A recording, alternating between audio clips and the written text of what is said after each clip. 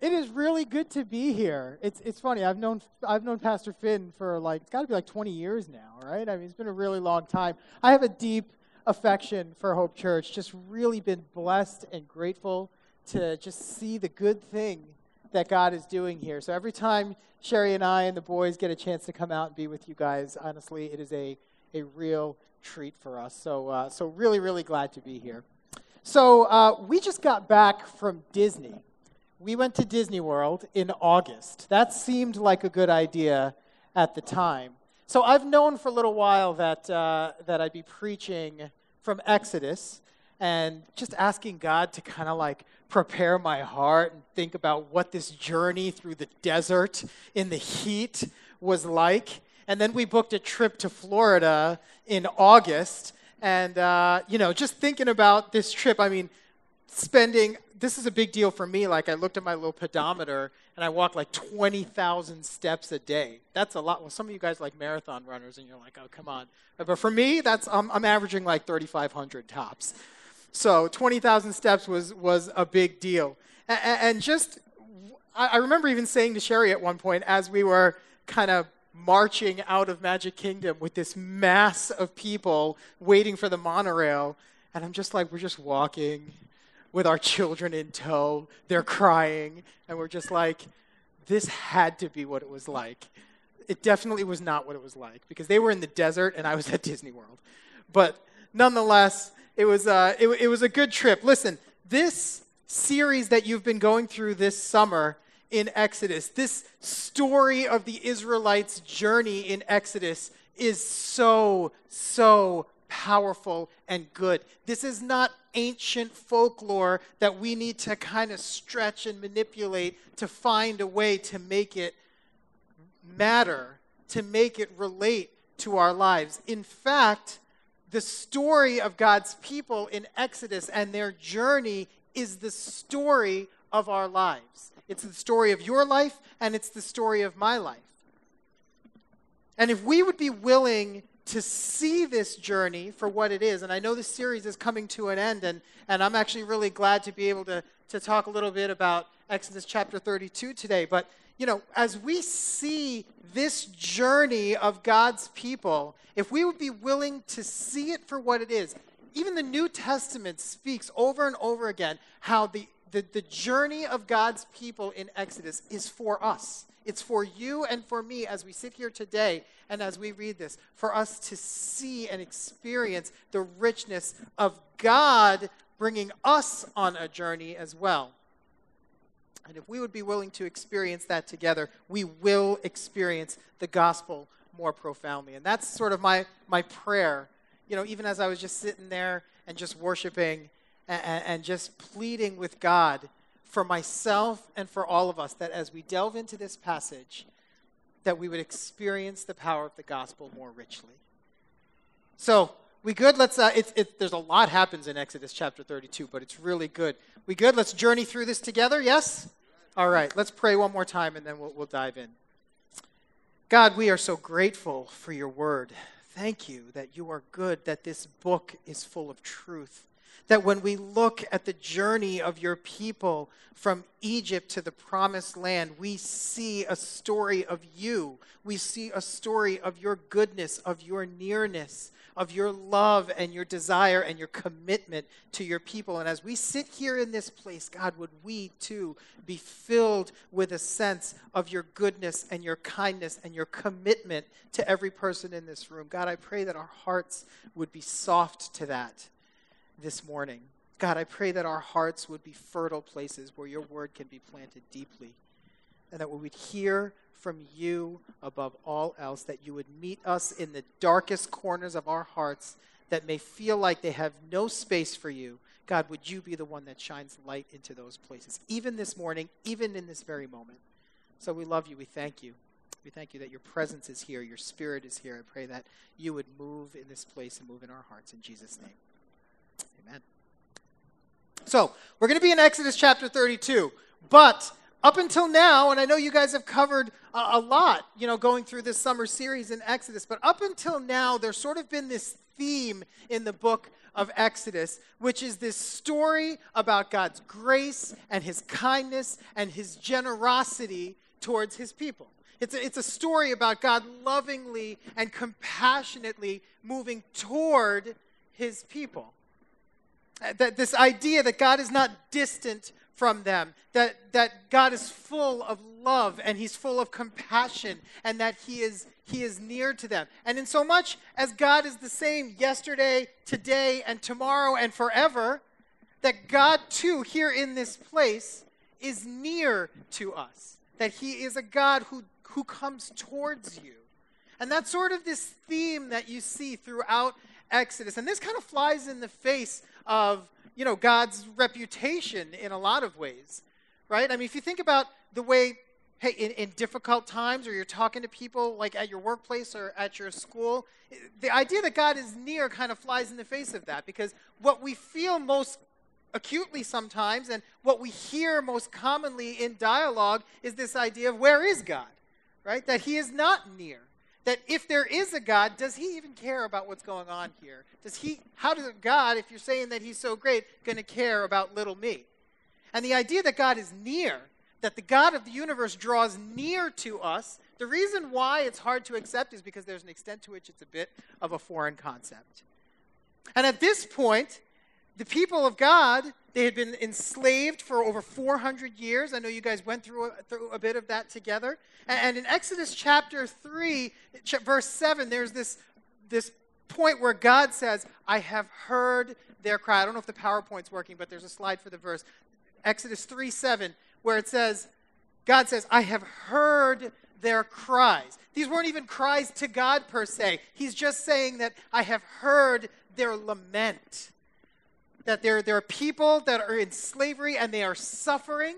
And he says, I have heard their lament and I feel concerned about them.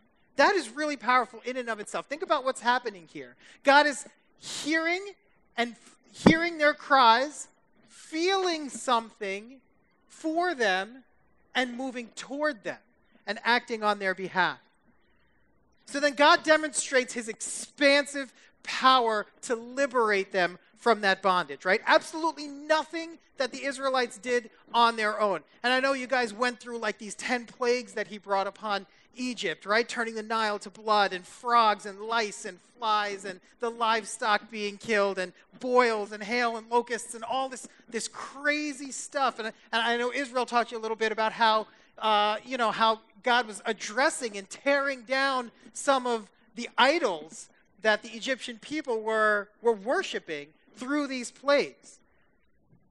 And that God then convinces Pharaoh to set these people free, and then God leads his people almost by hand out of slavery, out of that bondage, to this land that he promised. By a cloud by day and a pillar of fire by night, he literally walks them out of Egypt because he's continuing to draw near to them. He's continuing to go towards them.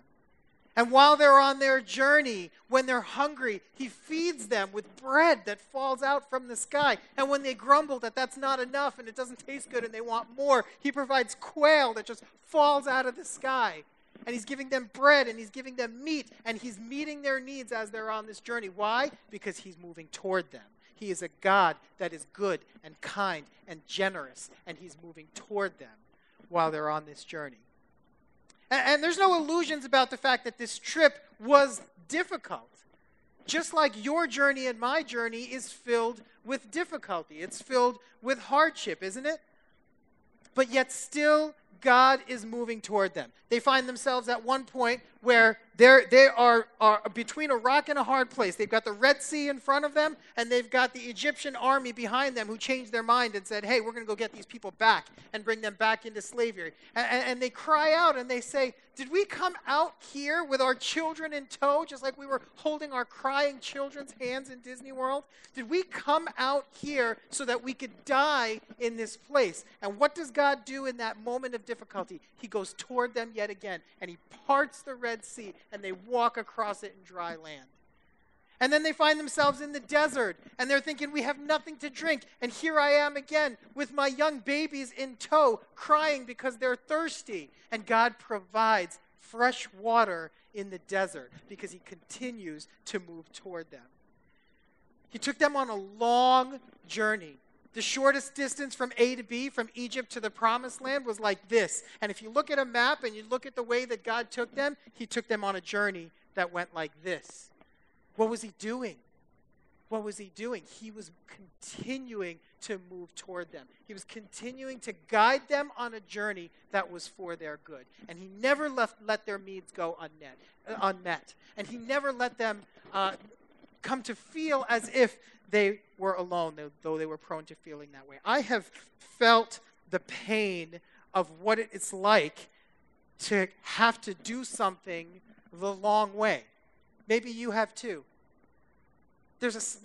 In Psalm chapter 13, the psalmist just cries out and he says, "How long, O Lord, will you forget me? How long will you hide your face from me?" I know what that's like. I've felt that before, where I felt like God has just taken me the long way around, and how difficult it is for us to be patient in that moment. So here's God's people. They've been journeying. They've seen God's provision, and they find themselves in the wilderness, and they find themselves at Mount Sinai. And they can see God's presence at Mount Sinai. They can see clouds and lightning and the presence of God hovering over this mountain. And in this place, God invites them into a covenant with him.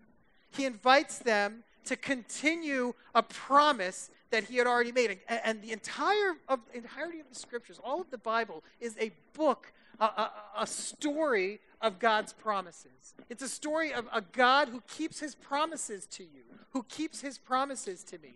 And what he offers to the Israelites in that moment at Mount Sinai, where he invites them into a covenant, is a continuation of a promise that he had made long before that with a guy named Abraham.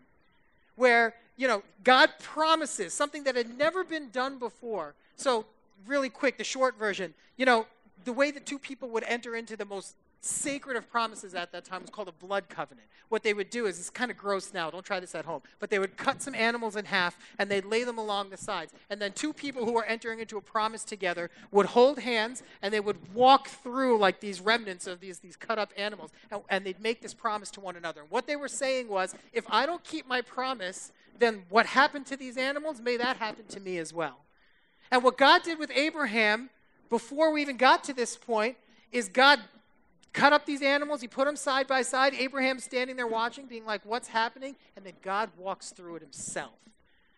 And he says, I am making a promise to you that despite what you do, no matter what you do, I'm committed to you. I will move toward you. I love my people, my creation, and I will move toward you. And that's the covenant that he's continuing here at Mount Sinai when he offers them to enter that into. And the Israelites are like, yes, that sounds good. Sign me up. And he provides them with sort of the basic terms of this covenant, right? The 10 Commandments, right? Maybe you're familiar with those. And 52 more commandments beyond that all are God just drawing near to them. These commands speak to how they should worship, how they should relate to one another, for social justice, all shaping Israel into a nation of justice and generosity that is like no other, a nation that reflects God himself. And God draws near to them again. And he tells Moses to build this sacred tent called the tabernacle so that his presence can be right in the midst of his people. Because he desires to draw near. Over and over again, he continues to draw near. That is an incredible journey you have covered this summer. This story of God drawing near to his people. God drawing near to you. God drawing near to me. And he was near then, and he's even nearer now. God is in this place. So while Moses is up on this mountain, getting sort of the blueprints for this tabernacle that God is asking them to build, something happens down below with the people while they're waiting for him. And that's where we're going to pick up today in Exodus chapter 32. We're going to call it self-preservation to start. Let's take a look at this. Exodus chapter 32, verse 1 to 6. It says this. When the people saw how long it was taking Moses to come back down the mountain, they gathered around Aaron. Come on, they said, make us some gods who can lead us. We don't know what happened to this fellow Moses who brought us from the land of Egypt." So Aaron said, "Take the gold rings from the ears of your wives and sons and daughters and bring them to me." All the people took the gold rings from their ears and brought them to Aaron. Then Aaron took the gold, melted it down, and molded it into the shape of a calf.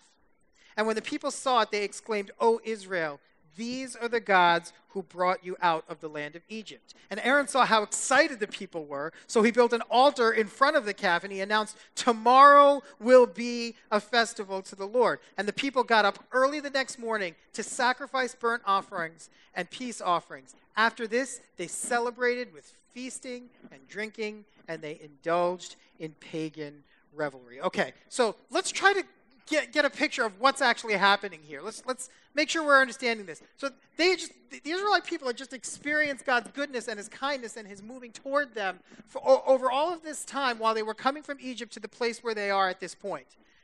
Okay? And here they are, and they're wondering what is happening. Okay? So look at what it says here. The people saw how long it was taking Moses to come down. So there's like a stressor here. There's something happening that is causing them to stress out a little bit. They saw Moses go up there. He said, "I'm going to go hear from God, and I'll be back." And some time is going by, and he's not coming back, and they're wondering what is happening. Now, listen, it is easy for you and me to be like, "Come on, people. You've seen God do all this great stuff, and now you're not going to believe?" Listen, how easy is it for us to sit here and cast that judgment upon them? But I tend to look at this, and I can't help but feel like this concern, this stress that they're feeling seems incredibly reasonable to me. And it's easy for me to sit here and knock them now in hindsight, but I feel like I might be doing the exact same thing. Where look at it as what they're feeling. They're feeling worried. They've got their children in tow. They're waiting at the bottom of a mountain, and they're feeling worried about what the future holds. That is real. That is a real and valid concern. They're feeling unsafe. They're wondering, what is going to happen next? Where is Moses? We were trusting him, and he's been gone a really long time. So what does that mean for us? They're feeling scared. And what I would say is this, guys. You know, whether you're a follower of Jesus or not, you've been following him for a long time, or this is all kind of new to you, the fact that you are here today and that you're breathing in and out and you got up out of bed this morning and that you're here with us is a result of God moving toward you. It is a result of God's goodness and his mercy and his kindness in your life. And yet still, here we are living and breathing and moving. And how easy it is for me still to be overwhelmed sometimes with that sense of worry, that sense of feeling unsafe. I don't know about you guys. There are mornings where I wake up and I open my eyes in bed, and the first thing that floods into my mind are worries about some stressor in my life. Has that ever happened to you? And it's just like, ugh, what do I do? And my heart starts beating faster. And I'm like, do I get up out of bed and start dealing with this? I also don't want to get up out of bed and start dealing with this. And then one thought just leads to another. And here we are, experiencing God's goodness, that we're here in this place. And we still feel that, don't we? Because that is real. It is real and valid concern. Look at what they say. They say, "We don't know what happened to Moses who brought us from Egypt." There's confusion. We don't know what happened, right? And here's what's happening. Their reality is starting to get clouded. They saw over this journey so far that Moses is not the one who parted the sea and gave them bread from the sky. They know that it was God himself, but their reality is starting to get clouded in the middle of this stressor. Why? That is what a stressor will do. That is what a stressful situation will do to them. It is what it will do to you. I know it is what happens to me. And we're going to see a little bit more of that, but their reality is starting to get clouded when they say, "We don't know what happened to Moses who brought us from Egypt." So they come up with a solution. They ask Aaron to make us some gods who can lead us. There's something happening here. There is a need that the people are feeling that they are desiring to have met. And that's the reason why they're asking Aaron to do this for them, right? They're feeling some type of a need. They're scared, they're worried, they're uncertain about the future. They're feeling some kind of a need, and they're saying, Aaron, make us some gods. There's this realization that they have a need for something outside of themselves to help them feel safe. Because for sure, before they asked Aaron to do this for them, and while they're waiting for Moses, they're trying to figure out a way to feel safe, right? They're like, okay, it's going to be okay. Maybe they're trying to talk themselves into it. This is going to work out. Eventually, they realize they need something outside of themselves to put their faith in order for them to feel safe. That concept is built into the heart of every person. Ecclesiastes says God has placed eternity into the heart of every person. What that means is that you and me, deep within our spirit, every friend, every colleague, every family member that you have, deep within our spirit and our heart has a sense that there is something outside of ourselves that we are in need of. And that's the sense that they have here. So they start to try to find their own solution to this. They ask Aaron to make a god for them. You know, I know that this idea that need had to be met is true as much today as it was then, because the reality is you don't have to look very far to realize that no matter how hard a person tries to kind of meet their own needs, that it is never, ever enough. I know that's my reality, where when I pursue career, and these are good things, you pursue career, you pursue education, these are in fact good things and worthy of your pursuit. But when I pursue them as an end unto itself, it is never enough. Because I'll get one more raise because I just needed that much more money. I just needed a little bit more in my paycheck so that I could not stress so much. But then when I get it, I find that I just need that much more still. And then I need just that much more still. And it's one degree after another, and it's one thing after another. Hey, the wealthiest, most satisfied people in the world, the people who seem to have it all, are the ones also who, just like you and me, struggle with depression and anxiety, and sadly go to the point of even taking their lives so often. How is that possible? But for the fact that God has placed in the heart of every person a need for something outside of ourselves, which is Him. Look how this stressor leads them down this path of distorting the truth in verse 4. It says, "O Israel," Aaron builds these gods for them, and he says, "O Israel, these are the gods who brought you out of Egypt." Think about this for a second. That is like kind of a slap in God's face, isn't it? Because these people just saw God part the Red Sea. He saw them send bread from heaven. He saw them send they saw God give fresh water in the middle of the desert. And if nothing else, the presence of God was right in front of them. All they had to do was look up that mountain and see this cloud and this lightning, as it's described, as the presence of God on the top of this mountain. They didn't even have to look any farther than that. I don't know about you or me. I find that I feel the same thing sometimes. I'll just look out into. I love going to like on a cruise. Like Sherry won't go on a cruise anymore. She doesn't like going on cruises. Maybe you guys can talk her into it. But one thing I love about it is like sitting on that deck, looking out at the ocean, and thinking to myself, man, you feel so small in that moment.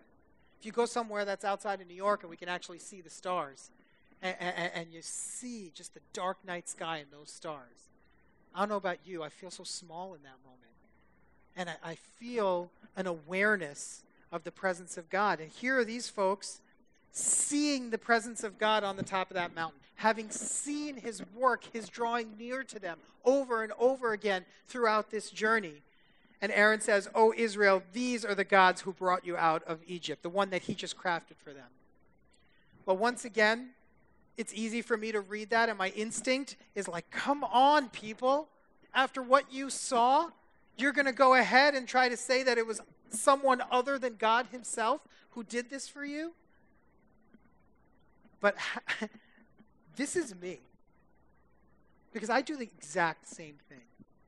How easy is it for us to say, behold the girlfriend, boyfriend, spouse, children that delivered me, that brought me out of loneliness. Like, behold the hard work and determination that have given me and brought me out and given me success at work or at school. Right? Behold the tendency to get angry, to kind of cut someone off on the roadway that has delivered me from an injustice done against me. Right? Behold the images on the internet that I look at that have delivered me from emptiness.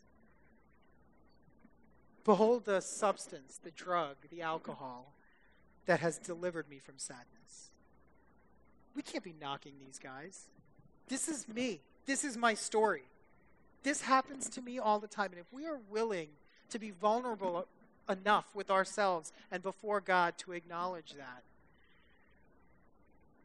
because every one of those sentences, every one of the things that we think deliver us from loneliness, from hardship, from sadness, from depression, the things that we think deliver us, all of those sentences end with this: for a season, for a moment. Right? Behold the images on the internet that have delivered me from emptiness for a moment. Behold the girlfriend, boyfriend, wife, children that have delivered me from loneliness for a season. And so they begin to worship this God that they've created. It says in verse 6, they celebrated with feasting and drinking, and they indulged in pagan revelry. Think about this. To a statue of their own design with no ability to respond to them, no ability to move toward them, they begin to worship. They had already experienced a God who was constantly moving toward them. The reason why I said, hey, you know what, let's take 7 or 8 minutes and talk about that journey is because I wanted for us to really appreciate they had been experiencing a God who was constantly responding to them. He heard their cries. He moved toward them. When they were in need, he met those needs. And here they are now worshiping and reveling in the presence of a God who has no ability to respond to them. Because in a moment of stress, in a moment of worry, anxiety, fear, they forgot. And that self-preservation runs so deep. It really does.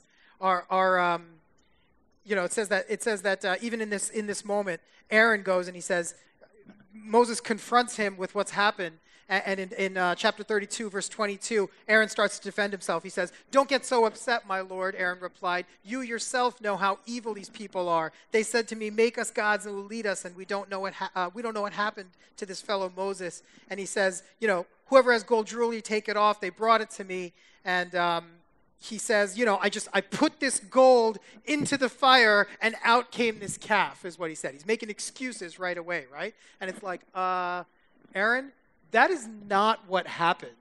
Like, we just read it in chapter 32, verse 4, right? It says, "Then Aaron took the gold, melted it down, and molded it into the shape of a calf." How distorted his reality became. Because this need for self-preservation, guys, it runs deep. It runs deep. And we don't need to knock these guys because I do the same thing. I make excuses because my desire to preserve myself knows no end. It is natural, it is normal, but God is inviting us into something else. And when we trade a God who responds to us for a God, an idol that doesn't, there are natural consequences to that. Chapter 32, verse 7 through 9 says this. It says, "The Lord told Moses, 'Quick, go down the mountain. Your people whom you brought from the land of Egypt have corrupted themselves, and how quickly they've turned away from the way I commanded them to live.' And he says, they've melted down gold and made a calf, and they bow down to it and sacrifice to it. And they're saying, 'These are your gods who led you out of Egypt.' Then the Lord said, 'I have seen how stubborn and rebellious these people are. Now leave me alone so my fierce anger can blaze against them, and I will destroy them. And I will make you, Moses, into a great nation.'" Look at what's happening here. He's saying, how quickly your people who you brought from the land of Egypt have corrupted themselves. God is pointing out that it is their own choice in that moment. Listen, the stressor is real. The feelings that they have of fear and anxiety and uncertainty are real. I have them. You have them. But they were faced with a choice with what to do with those feelings. How do I allow God to work through those feelings, to process them, not to ignore them, but to work through them and direct them back to him and offer those feelings of concern and hurt and hardship and fear back to him. And they had the choice to do that or to self-preserve, and they corrupted themselves by choosing to preserve themselves above all else. And when the stressor comes our way, a job, a broken relationship, financial hardship, when we are faced with that exact same choice, what am I going to do with this hardship? What am I going to do with this fear? I am not going to ignore it. God is not asking us to ignore it. He heard their cries. He felt something for them. He felt something with them. And when you hurt and when I hurt, he feels something for you and he feels something with you. He is a God who weeps with us, and he rejoices with us. That's what that means. God is near. He continues to draw near to you. And when we are faced with that difficult situation, we are also left with that choice. Will I allow God to draw near to me and give even this hardship to him, or will I choose to self-preserve? And when we choose to self-preserve, as they did here, there are natural consequences to that. Why? Because every act of rebellion has consequences. Every act has a consequence of some kind that cannot be ignored. If I give Pastor Finn here $20 and he goes and he spends it, and I just let him borrow it, and I come to him later and I'm like, hey man, can I get my $20 back? And he's like, I don't have your $20. I'm never going to have your $20. I spent it on, I don't know, popsicles. All right, well, if I say, you know what, Finn? Don't worry about it. I'm going to forgive your debt, right? Now, he'll be feeling great. Like, yes, that's it. The debt's forgiven, right?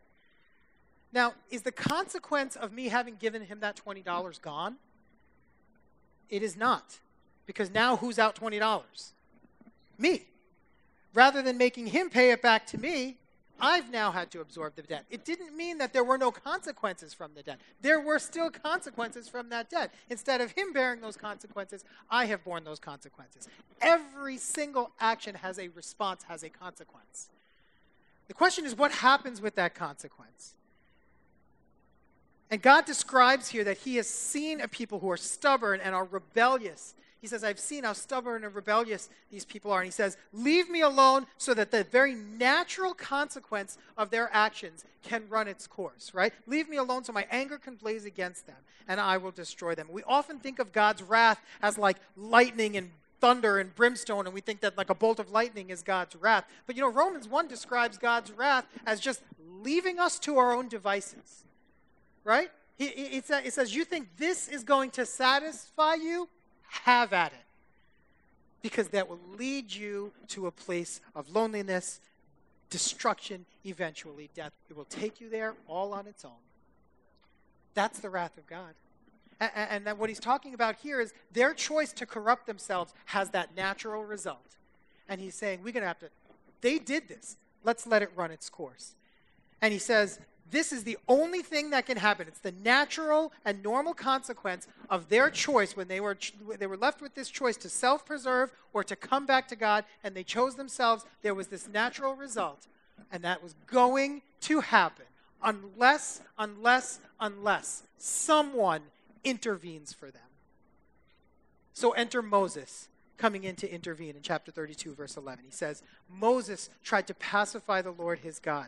O Lord, he said, why are you so angry with your people whom you brought out of Egypt with such great power and such a strong hand? And why let the Egyptians now say that this God who rescued them from Egypt did it with evil intention of just like slaughtering them in the desert, right? And then he asks God, turn away from your fierce anger. Change your mind about this terrible disaster that you've threatened. Remember the promise that you made to Abraham and his children, right? You bound yourself with an oath to them, and he's reminding them. This is pretty incredible. Moses is like pleading with God for these people. But he's not really being rational about it. Like, he's not really doing this in a rational way, right? He asks God, like, what are you so angry about? And it's like, duh. Like, what am I angry about? Like, didn't I just describe to you, like, what's happening? Right? And he kind of throws God's reputation in his face, like, hey, you don't want the Egyptians to think like you brought these guys out here just to kill him. Like those 10 plagues in Egypt didn't just like showcase who he is and how powerful he is, right? And then Moses quotes God's own promise to Abraham to him, right? That was gutsy, right? But he's pleading with God on their behalf. The problem is that if God overlooks the sin, overlooks that rebellion altogether and says, you know what, Moses? All right, that's it. And it's over. And that's it. It's done. I'll just forgive. Then he wouldn't be just. Who wants to know what the 3 most popular words are at my house with my 2 kids? Want to take a guess? It's not fair. Nothing is fair. Okay? It could be from like who got like a larger chicken nugget to, you know, who got to, I don't know, play a video game for like 45 seconds longer to who, you know, has to take a shower first or whatever it is, right? Nothing in that house is fair because inside they have a deep sense of what is just. They have a deep sense of the fact that if something is imbalanced, it needs to be made right. That is what is happening here. God cannot just overlook that sin. God cannot, the consequence does not disappear. When I forgive Finn's $20 debt, the debt remains. It's just that instead of him paying it, who's paying it? Me. If God were to just ignore the rebellion and let it go, he would not be just, which means you never know what you're going to get, right? How would you know whether he's going to forgive you or not? What if he wakes up one day and decides to forgive you, but then he wakes up the next day and decides not to forgive me? That's not just. My kids could use their favorite phrase for that. It's not fair. But God is just. He's a God of justice. And because of that, he can't just overlook that sin. So then in verse 31 and 32, Moses realizes that someone has to pay this debt. And he goes back up to the mountain and he offers himself. Verse 30, it says, Moses said to the people, you have committed a terrible sin, but I will go back up to the Lord on the mountain, and perhaps I will be able to obtain forgiveness for your sin. So Moses returns to the Lord and says, oh, what a terrible sin these people have committed. They have made gods of gold for themselves. But now, if you would only forgive their sin, but if not, erase my name in the record that you have written. Here's the thing. Moses had the right idea. He had the right idea, but it wasn't enough. He had this sense that, like, I can't just outright, like, wave God's own reputation in his face and dare him to just outright forgive. He's starting to understand that this action has a consequence. And he goes up there and he says, okay, God, forgive them. And you know what? Just take me then. And he's offering himself for these people. And you know, God relents. We're going to take a look at this in just a moment. God relents because Moses has painted a picture in that moment of satisfaction of God's wrath, of satisfaction of that consequence that is to come in a better version of Moses, who is Jesus. Take a look at verse 33. It says, but then we'll close with this. But the Lord replied to Moses, no, I will erase the name of everyone who has sinned against me. Now go, lead the people to a place I told you about. Look, my angel will lead the way before you. And when I come to call the people to account, I will certainly hold them responsible for their sins. Now, does this seem weird at all to you? Like Moses asked for forgiveness for the people. God says, no, I will erase the name of everyone who has sinned against me. And yet, he says, now go and lead the people to the place that I told you about. Isn't that a little strange? He's saying forgive them, and God's saying, I can't just forgive them, but I will continue to move toward you. I will continue to move toward them as I say, let's continue to lead them to this place that I have promised you. Because what he's referencing is something that is coming that is going to allow for God to move nearer to us than in any way that was ever imaginable, because that debt did need to be paid, and it would be paid once and for all by Jesus Christ. And that is the story that's being told here. When he invites them, when he says, yes, I can't just outright forgive, but continue on with this journey, God already had the saving work of Jesus in mind. And that is the saving work. We are on the other side of this. We get to see the full picture.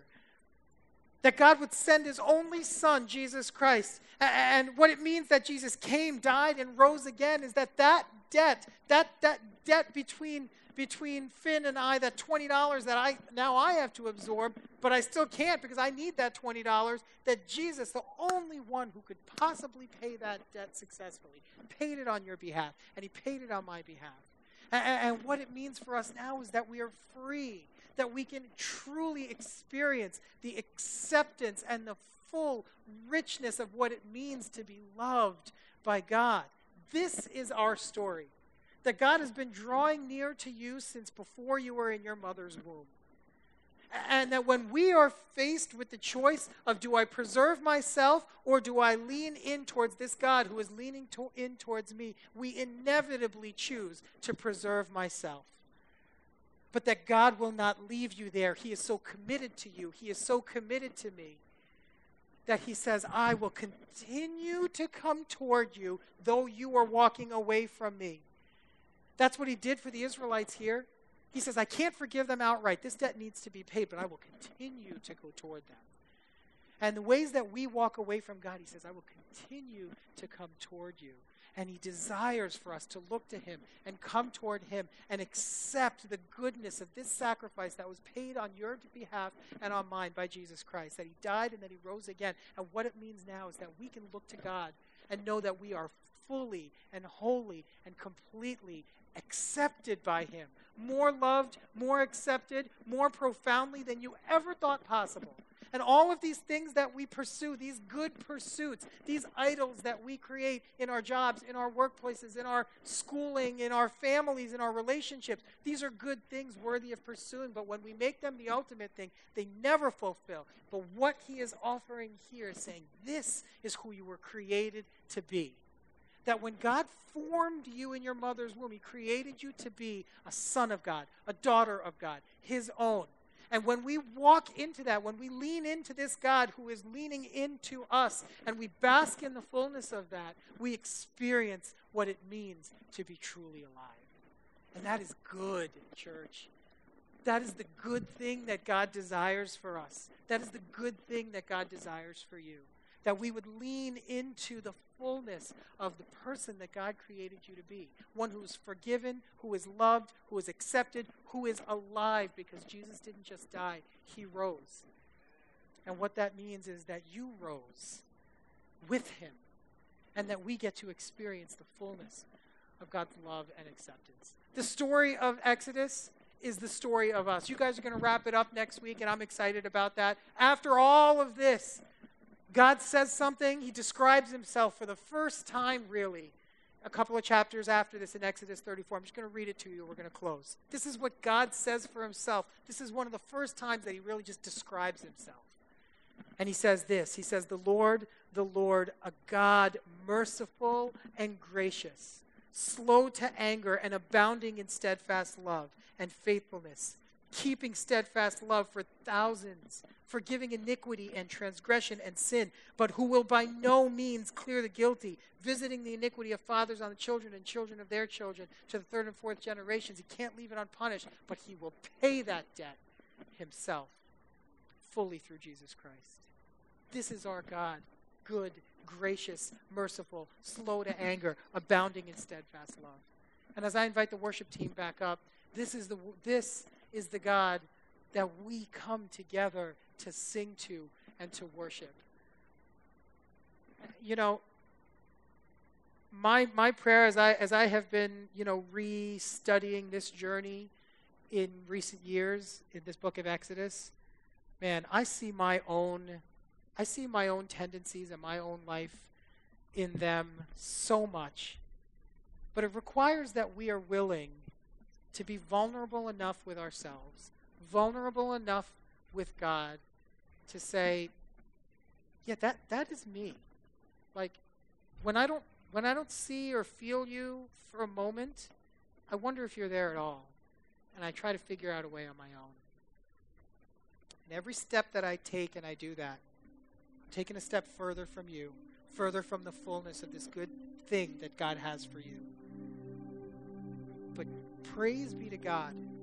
This is a story of God's nearness. This is a story of a God that moves toward you. That moves toward you and moves toward you and moves toward you. And when you rebel, he moves toward you still. And that connection between mankind and God has been fully and wholly restored in Jesus Christ. That's the good news that we're here to celebrate. And I'm really grateful to have been able to celebrate that with you this morning. Let's pray and then we'll worship a little more. God, thank you so much for these moments. Thank you so much for your goodness, for the gospel, the full message of the good news of Jesus Christ. That you have come and died and rose again so that the consequences of our choice to try to preserve ourselves could be paid for in full. And that you, this God who has been drawing near to us from the start, draws near to us still. And now this sort of barrier between us is broken down and we can bask in your arms in the fullness of what it means to be loved by you, to be accepted by you, and to be in the fullness of who you created us to be. God, would you cause our hearts to experience your gospel, the good news, more richly?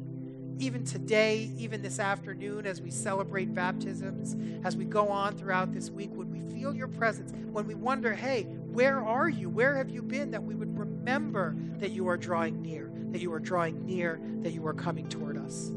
So we love you. We thank you. We worship you in these moments. We pray this in Jesus' name.